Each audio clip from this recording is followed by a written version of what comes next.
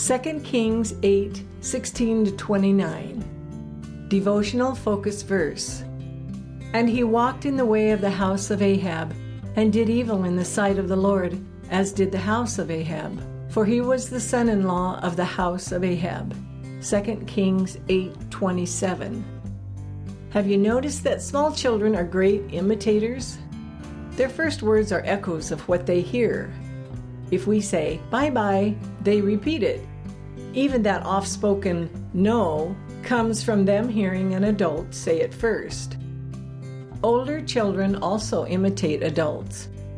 Due to some British roots in my family, I tend to say words containing WH using more air than most Americans.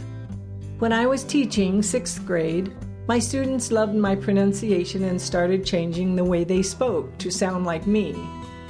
Imitation goes much deeper than sounds and words, though. Children imitate behavior, manners, and even attitudes.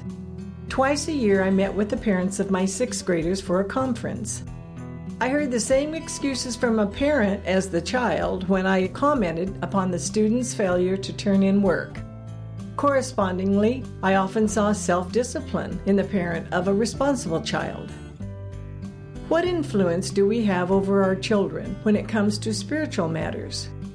We cannot make them become Christians by teaching them to live good lives or taking them to church, but the examples we set before them could make the difference in whether or not they see the gospel as truth and choose to embrace it themselves.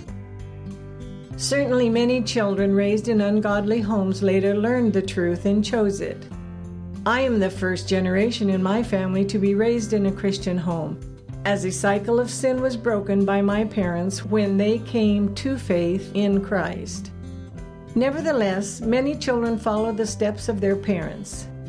Daily habits learned in childhood form attitudes and behaviors that are kept for the rest of their lives. Based on our examples, will our children think it is important to attend church?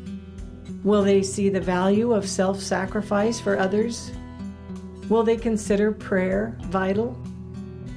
In today's text, Ahaziah was an evil king largely because of his mother's influence. He still had a choice, of course, but he was undoubtedly influenced to do evil by exposure to her sinful behavior. How would things have been different if Ahaziah's father had not married into the wicked house of Ahab?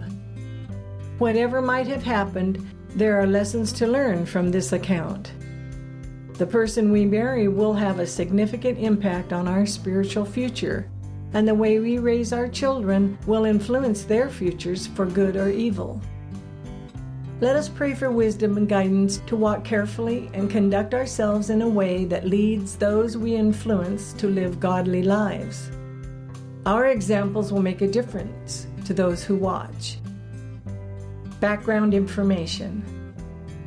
The reigns of Jehoram and Ahaziah, kings of Judah, demonstrate the far-reaching adverse results of a marriage arranged by Jehoshaphat, a good king of Judah, and Ahab, a wicked king of Israel.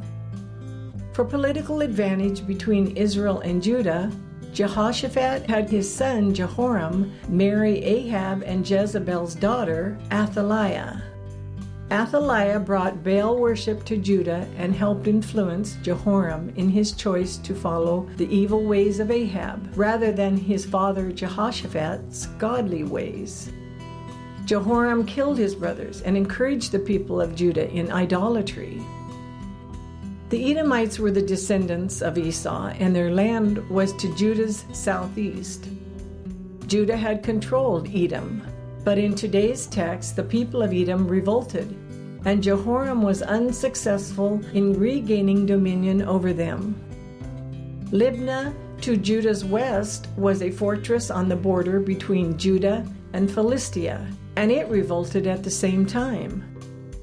Losing control of these areas weakened Judah.